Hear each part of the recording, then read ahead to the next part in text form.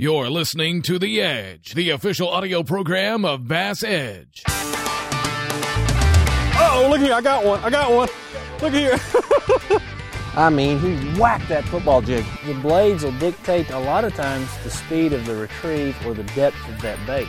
Oh, good fish. Good fish. Did you see him come off that log? Whoa, look at that son of a gun, man. That's awesome. You know, you got to just stay after it. Fishing is not easy. Oh, man, that's a toad. This is unbelievable. Hello and welcome to this week's edition of The Edge, which is the weekly podcast of the Bass Edge television show on the Versus Network. I am your host, Aaron Martin. Over the next hour, we will be speaking with BASS elite angler Mark Tucker, as well as David Petty from Bayou Outdoors Company. In addition, I will also announce the winner of our weekly product giveaway, as well as tell you how to get involved on the action. So, again, there's some good stuff that's coming up through that, so we don't want to miss out on that. Also, I'm going to go to the mailbag again this week and answer this week's listener email question. But before we get into the interviews, I want to throw out, again, some more congratulations to one of our Bass Edge's very own pro staff members, Mr. Pete Pons. Pete recently competed at the Elite Tournament, the Pride of Georgia, out on Clarks Hill this past week, and Pete came in third place. So he has posted two back-to-back tournaments in which he qualified for the final day within the top 12. He took 11th place out at Clear Lake in California, and took third place this week, and he is now $25,000 richer, so look forward to getting another interview with him concerning the momentum that he has built. Congratulations, Pete, out there running that keel guard wrap boat around. Also, wanted to make you aware of that finally, Jay McNamara's book, The Psychology of Exceptional Fishing, has officially been delivered to the Bass Edge doorstep, so I know that there's a lot of orders that has been pending out there. Also, some of you have actually won copies of that book, so those will be going out this week, and I'm excited for you guys to get this in your hands, because I can tell you the impact that it's had on me, as well as many of the other fishermen that I'm aware of and that he works with. They just cannot say enough about it. So look for that coming up. All right, we need to pause for a break, and when we return, we will be speaking with BASS Elite Pro Mark Tucker. You've got the truck. You've got the toys. Now it's time to get the hitch that gives you more time to play with both. It's the Tow and Stow Receiver Hitch by B&W. You want options? Select the ball size, adjust the height to level the trailer, or stow it out of the way in just seconds. It's 10,000 towing pounds worth of durability, convenience, and the latest technology that has made B&W famous. The Tow and Stow Receiver Hitch by B&W. Call 1-866-BEST-HITCH. Welcome back to The Edge, the official podcast of Bass Edge. Hello and welcome back to The Edge. I recently had the opportunity to sit down and visit with Mark Tucker, BASS elite competitor, who is actually out of Kirkwood, Missouri. A little bit off of the beaten path from what you would normally think of, right outside of St. Louis. Not a whole lot of water around there to fish, but Mark has certainly been a consistent competitor for years now within the upper echelon of the BASS events. So let's get right to the interview as he shares some great information on his style of fishing. Mark, thank you so much for being part of the Bass Edge program. It's a pleasure to be here, Aaron. Mark, would just like to get really a summarization on your BASS 2006 season. You know, it's been an extraordinary season for several reasons. With the boat wrap, the big sponsors, and you know, everybody thought going into it was going to be somewhat grueling, but I've seen a big impact, and you know, really have to thank Bass for doing it, because they have really brought a lot of guys' names up to the top of the food chain, and without the branding image, a lot of people wouldn't recognize Mark Tucker or a lot of the other fishermen, and that has really brought it to the forefront of what this sport will be in the next 10 years. And it's growing by leaps and bounds. Any predictions on what we can see? It's hard to say. I mean, I've been in it. I mean, I really hate to disclose how old I am, but I've been in it a long time. My father started back in the mid '60s, and I've been around it that long, and it has came a long ways, and it's still got a long ways to go. So we're kind of right in the middle now. But the main thing is just keep getting more people involved into the outdoors is more than tournament fishing in general. The season has obviously had changed when they came about with the 2006 schedule. Right. 2007, obviously, this year's season we're going to see some additional major changes. What has worked for you to be able to go from lake to lake and be able to compete? Well, it's the main thing, if anybody's interested in getting into professional fishing, is you really have to have an open mind as opposed different techniques, because you go from lake to lake, from Florida to Missouri to Texas to Mexico, and then all the way to New York. So you need a U-Haul truck to start with, because you're going to need a lot of tackle. You're going to need a lot of tackle. But you don't want to overdo it. You don't want to get yourself so spread out that to where it confuses the fishermen. I mean, and that's easy to do because you get so caught up in, different techniques to use. The best thing to do is get good with 2 or 3 techniques, and they work regardless of what state you're in. You can find those conditions, and when you know what you're confident in doing, you look for those conditions, and that will get you over the hump. As you progress, then you can start applying new applications to fish with, and that's the key. If a person, it's just, you just can't take too much on at one time. So those 2 or 3 techniques, what would those be? Well, and that just depends on how your style of fishing. If you're a finesse fisherman, you've got a couple little techniques you use for that. Power fishing, a jig, crankbait, spinnerbait. But the best thing to do is take one of those techniques, and for myself, it's a jig, and really get in with that type of fishing on bluffs, shallow water, boat docks, trees, offshore structure. But use that one technique and try to figure out how to catch fish on all lakes using, a jig. Now, a jig's not going to work on every lake, but you could, you could use a plastic bait instead of the jig. If you don't like using the jig, or a lake's not suited for a jig, you just use a tube, a plastic, a brush hog, something that's a pitching technique. And I have made it this far by flipping and pitching. And that's my bread and butter. You really need, and I like the flipping and pitching because you're apt to catch more and bigger fish. And the conditions, regardless if it's sunny, cloudy, windy, calm, you normally can still catch them flipping a bait. And when you're talking about flipping or pitching, it's the technique, correct? Correct. Usually, how deep are you? You can go from the dirt to 30 feet of water, and whether dragging the jig, casting it and dragging it. The football heads are a big thing now, and that's going to play a big role this week in this tournament if they get down on the bottom. And that's, as an angler, you have to be conscientious about how, are the fish on the bottom? Are they suspended? Are they 10 feet, from the surface? So that's things that you have to put together quick in a day to understand, because like here on Table Rock this week, you have a full moon. Full moon draws the fish off the bottom. So the football head's probably not going to be the deal, which everybody thinks it's going to be the deal. But until that full moon goes away and the fish get back down on the bottom, you probably ain't going to catch very many doing that. So, it's going to be a suspended deal. And that's, that's little things that most people don't think about. And I mean, even, to the last couple of years, I never paid no. If I'm catching them one day on that football jig, I think the next day, or any jig for that matter, that you can go out the next day and catch them on the bottom again, and then you don't get bit, and you wonder, well, what? Where'd those fish go?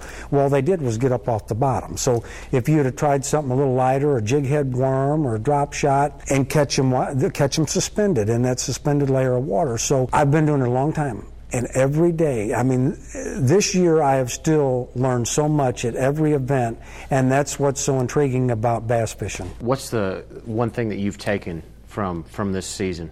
Oh, like I said, every tournament, I've been doing it every day for the last 10 years, and when you can still go out there every day and learn something, that's pretty cool. And that's what life's about, Every day, try to learn something new, and that's what's so neat about bass fishing tournaments, and not so much just fishing, but when you're competing to have to have a meal to eat next week, you've got to think pretty quick, or you probably not going to eat next week. So it's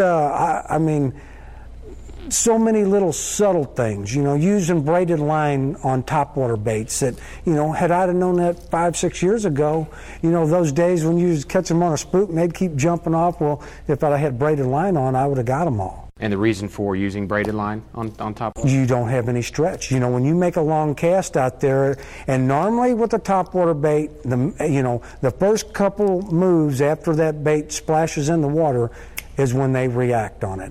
And you may cast 25 or 30 feet out there. Well, fluorocarbon doesn't work well on topwater, as you well know, because it sinks, so you don't get the action. And monofilament works good, but it's got too much stretch. So when you set the hook and that fish is out there, you never penetrate, get the hooks in his lip. So the braided line, you get a good solid hook set. And man, I will never throw it without it again.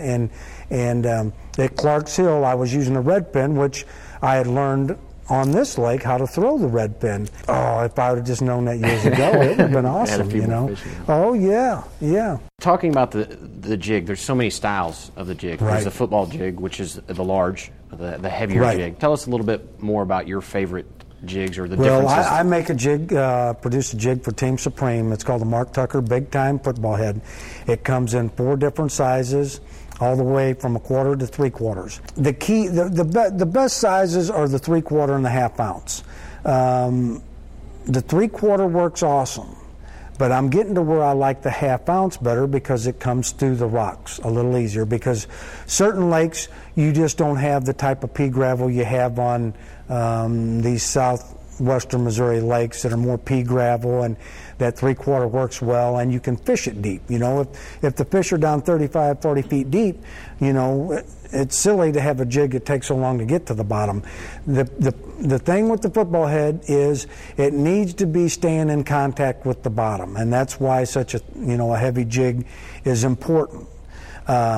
But if the fish aren't quite so deep, say on lakes where you have a little more watercolor and the fish don't get so deep, the 1/2 ounce one is really going to be the one that shines most of the time because it comes through the rocks better. It doesn't get hung up, and I've really caught a lot of fish on that 1/2 ounce football head this year. So transitioning, let's say, to boat docks or to shallower cover, what application? And the 1/2 ounce or the 1/2 ounce football head works well around docks as well, because everybody in the last few years have went to the lighter, the 1/4, the 5/16 ounce round head ball jigs, and the problem you have there, once you fish those boat docks a lot, and everybody's fishing boat docks now, so you need something that's going to react, those fish to react to it. So the thing is now is a 1/2 ounce football head, pitching it to docks, because it falls so fast.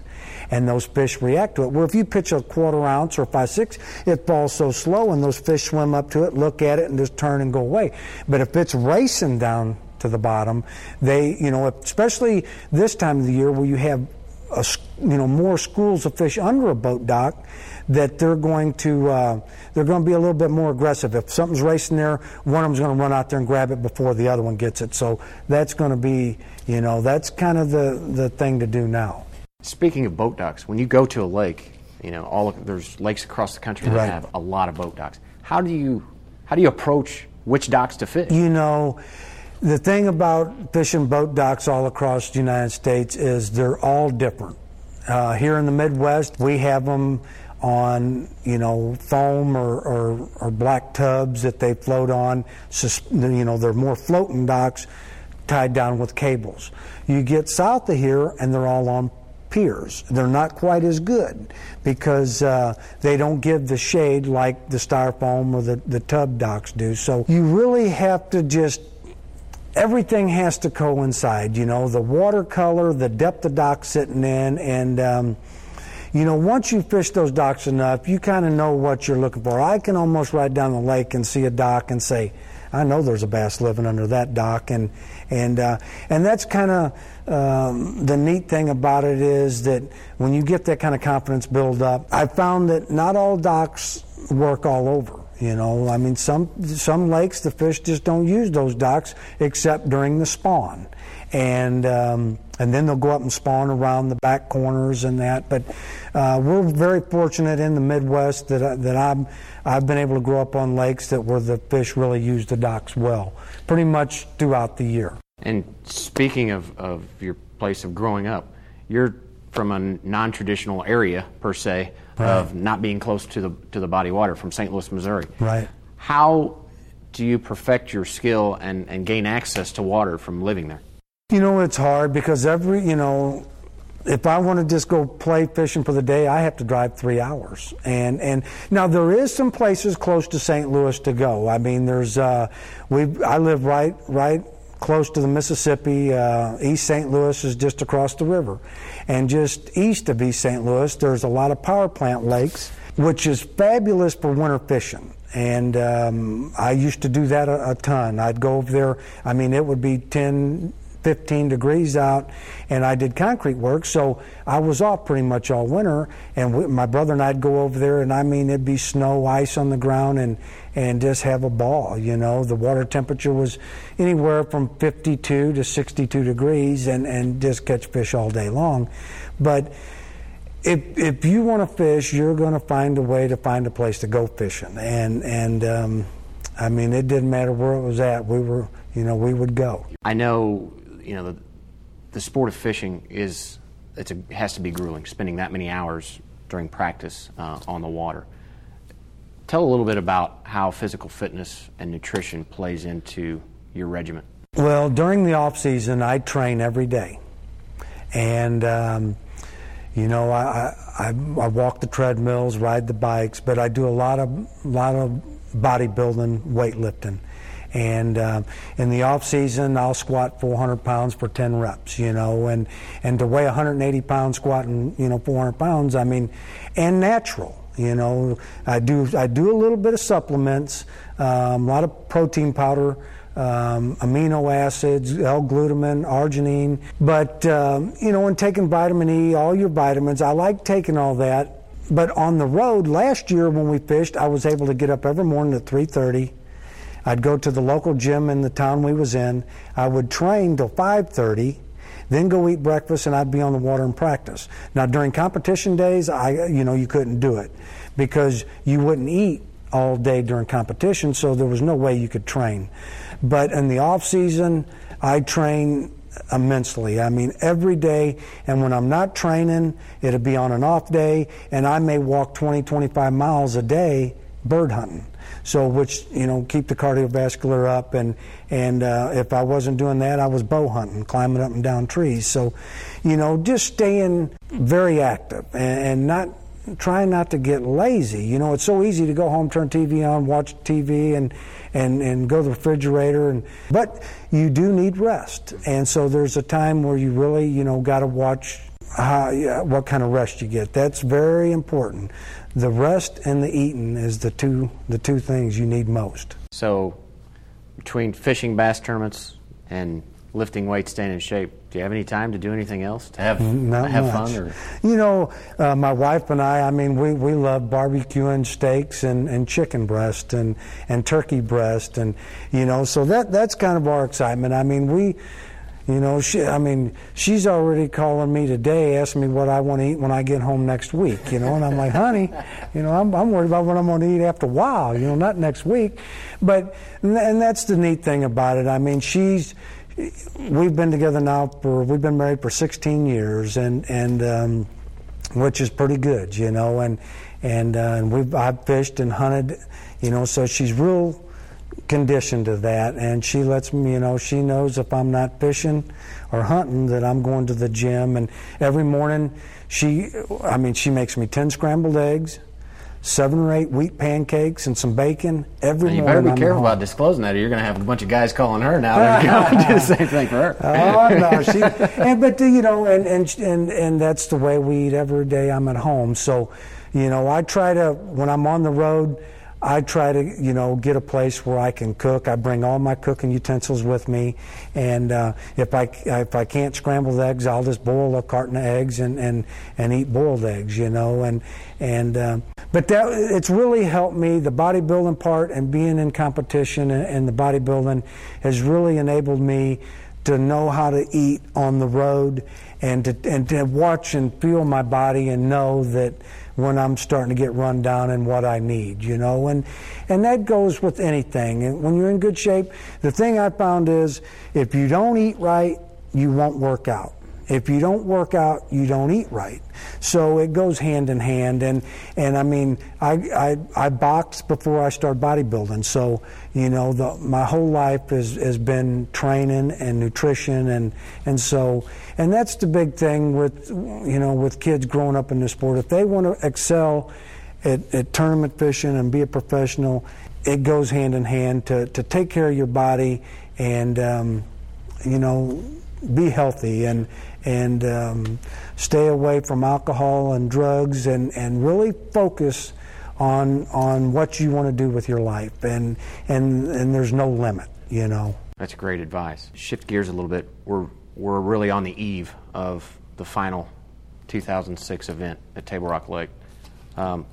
Thoughts there? How, you know, what's going to take place? Well, you know, you have a lot of anxiety right now. I'm sitting in like 31st place to go to the Classic. And that means everything, making that Classic, you know, because if I don't make that Classic, but, you know, with us right now, I'm not sure what I'm going to do next year. This Classic is going to determine what I'm going to do. You know, 15 tournaments from the East Coast to the West Coast. Wall has been a tremendous sponsor. Bass Cat has been a tremendous sponsor. And without those two sponsors, I wouldn't be sitting on this interview right now. So, you know, I appreciate the world out of them. But the price in tournament fishing, traveling from the East Coast, West Coast, is unbelievable. Motels, the fuel. So everything determines right here this week. You've got 2 days, 14 hours to end this year up. I've had a good year. It could have been a lot better. I should have got a check in every tournament, and that didn't happen. But I've got a chance right now to make the Classic and make up for some of those bad tournaments, and really help Bass Cat and Wall out, promote them at the Classic. So I've got 14 hours on a lake that's typically pretty tough right now, not my style of fishing. I came here and practiced a month ago. I feel very confident this week as catching 10 to 14 pounds a day. I feel 13 to 14 pounds a day, you will walk away with this tournament easily. You know, I really believe that. I mean, there's a lot of great fishermen in this Elite Series, but we've been to murky water, tidal water, and bass fishing. You know, a lot of, you know, that ain't happening here this week. It's going to be very tedious, and I'm excited about it, but I don't want to be overexcited. I want to stay calm. I want to go out there and just and the technique I'm going to be using, I'm not real comfortable with it, but I know what I can catch doing it. But it's fishing. Anything can happen, you know, and that's the neat thing about it. I just hope I can catch 10 pounds a day, make that Classic, make my sponsors happy, make my wife happy, and make me happy. And that's what it's about. I mean, you know, I'd love to win it, but I'm going to make a check and try to make this classic and finish off the year with a bang. And then I can pursue what's going to transpire next year. For 2007. Yeah. Being at these crossroads, does it, the added pressure or lack thereof, is that change your mindset? You know, it's just like playing the Super Bowl. You know, you got to be careful how your emotions, and that's all, you know, everybody don't take in consideration how you have to control your anxiety. And, you know, you've got 7 hours on that body of water. You know, everybody thinks, well, it's a 4-day event. No, it's not a 4-day event. It's a 2-day event, and you have 7 hours each day. You got 14 hours to finish this year up. And I'm going to just take it one fish at a time. I'd love to, you know, once I get 3 fish in the boat the first day, it's going to be a big relief. And then I can probably really settle down and focus more on what I've got to do. But, you know, I want to make that classic, because if I don't make that classic, but I don't want to put that added pressure on myself.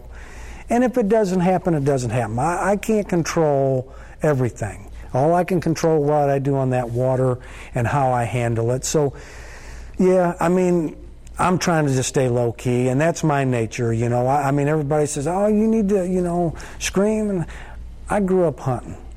And I like to sneak up on what I'm hunting. I don't want to make a lot of racket. I don't want to make a lot of noise. I like to come in low and just get the job done, do what I need to do, and get out of there. Will the boat docks, jigs play a role in this tournament?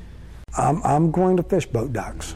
They will be on my list. But I think you're going to have to do 3 things. And that's the football head, a spoon, and a drop shot. Those are the 3 things. And like we talked about earlier, about recognizing when the fish are on the bottom and when they're not on the bottom. And if you can determine that right away, and just because I go out there tomorrow and practice and they're on the bottom doesn't mean they're going to be on the bottom the first day of the tournament. So that's what's so intriguing about this sport, that you know you got to put it together now during the time it counts. Practice is great, and I spend a lot of time practicing and really, you know, concentrating on that time. But those 14 hours of that first couple days of the event is when you need to put it together. And so, you know, you need to realize if they're on the bottom or they're not on the bottom. And the guy that figures that out, he's the one that's going to excel in this tournament. And I mean, it's going to be tough. It's going to be tough on them. Any thoughts? You know, obviously you're a Missouri resident. With the tournament being held in Missouri, I mean, you know, you hear the local lake factor and all that. You know, if it would have been in February, you know, it would have been a lot different. Or if it had been on Lake of the Ozarks, it'd be a lot different.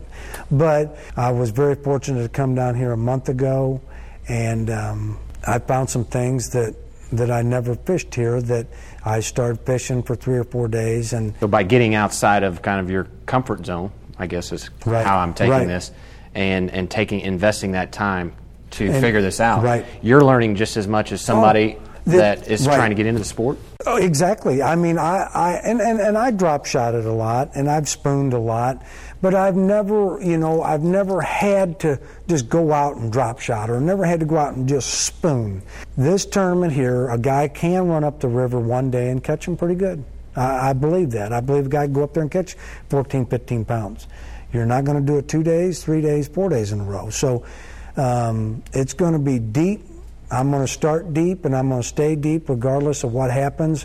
The weather looks real good for deep water fishing this week. We've got a front moving in tonight and tomorrow, but it's supposed to blow out of here on Monday. The weather's supposed to warm back up the middle of the week. Wednesday, sunshine, and that's what you're going to need. And we've had that full moon all this past week, so a lot of the fish have got off the bottom. And, you know, I know the Heartland yesterday was one with, you know, about what I figured, 14 pounds a day. And those guys fish here every day. So they're real apt to fishing deep. They know what they're looking for. They know how to read the graph. And the electronics is going to be a big key this week. You know, really And now you've got guys that really have to catch them to make that classic. So, I'm in now. So it's a little bit easier for me to go out there and fish a way that I'm not used to fishing, as opposed to a guy that's sitting out needing to get in. He's going to be a little bit more apt to, to make a few more mistakes. I really believe if I can catch 3 to 4 fish a day that I'm going to be in that classic. But I want to win. I'm fairly confident. We've watched you too many times over the course of the years. You've been in too many of the classics, and certainly look forward to the upcoming 2007. Confident that you'll be there at the classic. Mark, in just a few closing words, what's one thing that that if you could pass on to an individual who's starting, regardless of age, wanting to get involved just with the recreation of this sport, what's one thing you would tell them? The best thing is be confident in whatever you do, and believe in yourself, because there is no limit as what you can do. And as well as with you and Bob and what you're doing now, it's your dream, and live your dream. There's don't let anybody tell you that you can't do it, because I never dreamed of being where I'm at now, and I was a concrete finisher for 25 years, and I worked hard. And I never dreamed, that it would come down to this. So just believe in yourself and thrive on what you want to do. Believe in that you can do it, and you will excel in it. That's great. Not only fishing advice, but great life advice. Exactly. Mark, thank you so much for your time. Been a wealth of knowledge and information. Best of luck to you in the upcoming tournament, and we'll see you in 2007. Thank you, Aaron. It's been a pleasure. All right, Mark, thanks a lot for taking time out to shed some insight on your style of fishing and how you got into the sport. We need to take one more short break, but when we get back, we are going to announce this week's winner of the weekly podcast product giveaway. Don't go anywhere. Give any type of boat the edge with MegaWare Keel Guard. It's simple to install, and we can now beach our boat anywhere. If you own a boat, you need one of these. MegaWare Keel Guard protects the keel of your boat from sand abrasion, from underwater obstructions, even concrete boat ramps. Kits start at under $140. And best yet, it's guaranteed to keep on protecting for life. Thanks, MegaWare Keel Guard. Thanks, MegaWare Keel Guard.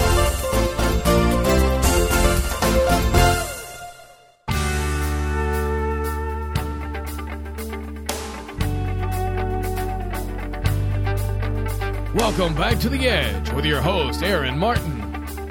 Welcome back to The Edge. Each week we randomly draw a winner from the received entries for some great products provided by our sponsors. Now, to register, all that you need to do is send in an email to podcast@bassedge.com with the subject line listed as product giveaway. Now, don't forget to include your name and address within the body of the email so that we know where to send the prize to if you win. We're still getting a few of those in, so again, be sure to include your address of where we can send the prize to once you win. Now, this week, we have a complete Season 1 box DVD set from Bass Edge featuring over 3 hours of extended footage that was not seen on the Versus Network. So, excited to get that out, and the winner of this week's prize package goes to Tom Windmer of Iowa City, Iowa. So congratulations, Tom. We will get your Season 1 box DVD set from Bass Edge with all that extended footage shipped out to you this week. Now, how the contest works is that each week we delete all of the previous entries and start over. So the good news is that there is no limit on the number of entries that you can enter throughout the course of the year. However, again, we do ask that you only enter one time per week. And again, you just send in that email to podcast@bassedge.com with product giveaway in the subject line, along with your address in the body of the email. It is time to head to the weekly email question that are sent in from viewers and listeners all over. And that new section, how that works is if you'll send us in a question of which we can extend out to our pro staff and get some answers back, it helps everybody that's out there in the listening world become a better angler. And if you do that, then you'll automatically be entered in for the next week's drawing. So again, get those questions sent in so that we can get those out and help everybody grow in their angling skills. Again, all you need to do is send that to podcast@bassedge.com and then just place your question in the body of the email. But this week's question is from Brian out in California, and it reads, great show and website, but can you tell me how to reduce line twist on a spinning reel? That is a great question, Brian. And actually, we threw this question out to Mike Webb, who did a sub-segment piece on that internally within the show. And Mike's answer is, there's really two ways to look at that. One is going to be from the standpoint of how you actually put the line on to your spinning reel. And that is making sure that the line comes off of your spool counterclockwise. He states that you cannot necessarily do the old style of label up or label down, but you want to make sure that that line is coming off of the spool and going onto the reel counterclockwise so that it doesn't create additional twist or loops in your line as it's wrapped around the spool. The other thing that he states that he wanted to make sure that you are aware of is that after you make a cast with a spinning reel, instead of just turning the reel handle to close the bail, it's really, really recommended that you reach over and flip the bail back over with your finger. Now, this is going to do two things. A, it's going to keep that line from jumping and creating an additional loop. But then the other thing that it does, it keeps from wear and tear on the spring within your spinning reel for that bail. So it's a great way to keep out line twists, but also a good way to save on the moving parts of your spinning reel. So great question, Brian, and you will be entered in next week's podcast product giveaway. Okay, we need to take another quick break, and we will be right back with David Petty of Bayou Outdoors. When I'm fishing in a tournament, time is critical. I need fast, easy access to my lures. My Cook's go-to tackle system keeps my bait organized, tangle-free, and within easy reach. It installs in minutes under any deck lid, maximizing the storage space in my boat. And its durable construction lasts even through the harshest conditions.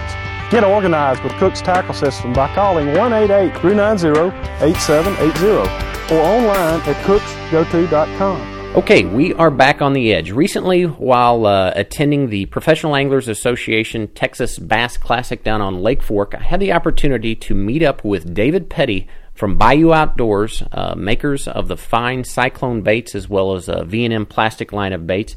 So let's get right to the interview with David Petty from Bayou Outdoors. David, thanks so much for being part of the Edge. Thanks for having me on with you.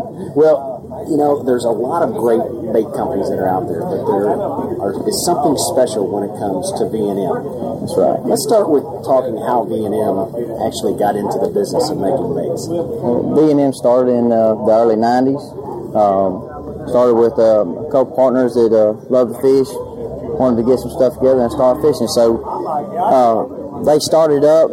V&M has now moved to Natchitoches, Louisiana. It's a family-owned business now. It's owned by, it's actually my stepfather, Ken Starks in Natchitoches, Louisiana.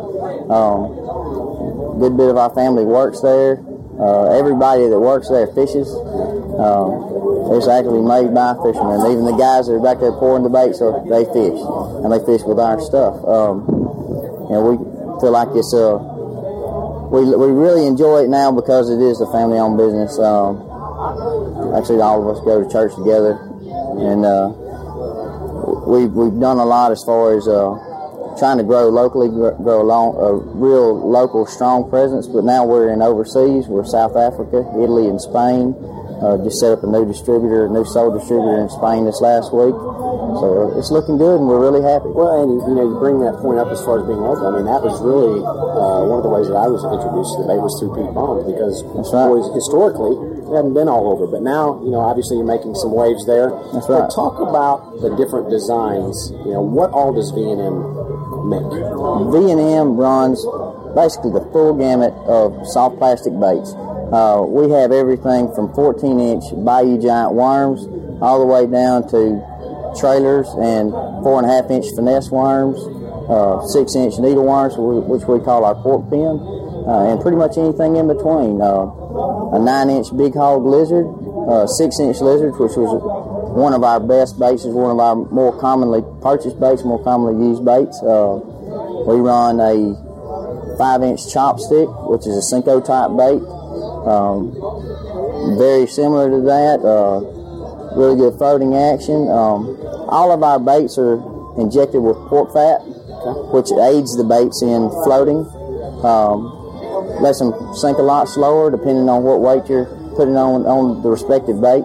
The floating agents help us out a lot with, say, when a jig hits the bottom of the lake or the bottom of the body of water you're fishing, it's going to stand it up. A jig trailer with the claws on it is actually going to stand up, and the bait's going to be in position just like a crawfish would be. Or with a worm or anything like that, when it hits the bottom, the tail is coming up. Just for instance, say if you were fishing a shaky head or something like that, our tail, when the bait hits the bottom of the lake, the tail is actually going to sit up. It's going to float. And the way that our baits are run, with the softness of our baits, it's going to stand up, it's going to quiver, it's going to shake. The bass is not going to be able to resist it. So is the pork fat that's injected, is that predominantly just for the floating, or does that add scent? The pork fat really serves two purposes. First one being the floating and the buoyancy that it gives the baits. It's going to help the bait float slower. It's going to help the bait stand up when it's on the bottom lake. Also, it's for the bass. It's for their senses, for their taste. When they grab a hold of the bait, they're going to hang on. They're not going to want to let go. They're tasting something. It's a consumable good. It's something that we eat. It's actually pork fat that we cook with and everything, that most people cook with and stuff. It's the same thing. It's what's in our bait. The bass are going to hold on longer, and they're not going to want to let go. So that's really the uniqueness of B&M and why they're so successful. It is. Because when you look at it, we think about how many baits there are out there in the market today. That's right. How many have pork fat cooked in? Not many. Pork fat is a big thing. Another thing that I think that's going to set us apart is our quality control. With the volume of stuff that we produce and the people that we have in our plant, every bait, when it's bagged up, it goes through 3 different sets of hands. The runner, first of all, the guy who runs the baits, our plant manager who oversees running and injecting the molds and the machines to run our baits. He's the pickiest guy I've ever met in my life. He really pays attention to flashing on worms and stuff like that. A lot of baits you'll take out of the package when you get them out of the store, along the edges of the baits. The way that, if you've ever seen a machine before and how it runs a bait, it's going to have flashing all the way down the side of the bait, or sometimes it'll have that if the temperatures aren't right, if the right ingredients aren't in the plastic and stuff to make it run right. If it's flashed at all, he takes it and culls it. And then it goes through another set of hands that picks the baits off of the runners, which the baits are come in. They shoot in big long runners, and we'll have, say, 60 or 80 baits on a runner. They pick then, they're culled again. And then the third time is the baggers and handlers who actually put the baits in the bags.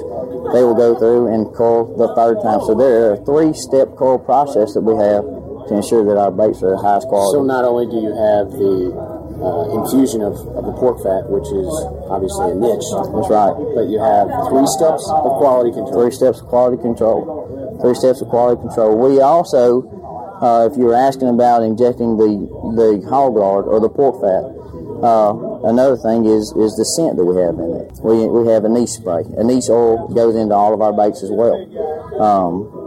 We also provide in aerosol cans anise to go along with the spray that you can find. And we have garlic sprays, shrimp sprays, and stuff like that. But anise goes into all of our soft plastics. And after they come off the machines, they're sprayed down with anise, just the right amount to not make the bags, saturated with anise and have anise standing in the bottom bags, but it's actually just enough the anise soaks into the soft plastic. Anise is made to soak into the soft plastic, so that way that whenever say a bag is on the shelf for a year, you pull it out, it still smells fresh. It still has the anise. A lot of times people want to say it's licorice smell. Mm-hmm. Something smells like licorice, it's anise oil. And that's what we have on all our baits too. So we have pork fat, which helps with floating, which helps the fish holding on to the bait because they want to eat it. We have the anise also is the other scent that helps that adds the fish, and we have 3-step quality control. Outside of just the plastics, you have a jig that I'd like you to spend just a little bit of time because it's very unique. That's right. Tell us about the jig. We have a new jig, and that's actually the one that I've been holding in my hand. Our Elite Series Pro Staff, Cliff Pace, who's on the V&M Pro Staff, he has designed 4 new jigs for us this year. They were coming out in 2007. Here at the PAA tournament that we're at, the Texas Bass Classic this weekend, is really the first time that we have these here to show to people. The 4 different types we have that Cliff has designed. Well, first let me tell you the history on it. Cliff designed these for him fishing the Elite Series. The reason he started designing his own baits is because he wasn't satisfied with what was available on the market. Well, he could go to the store whenever he wanted it. He wanted exactly what he wanted, where he was going to catch fish, because he depended on it.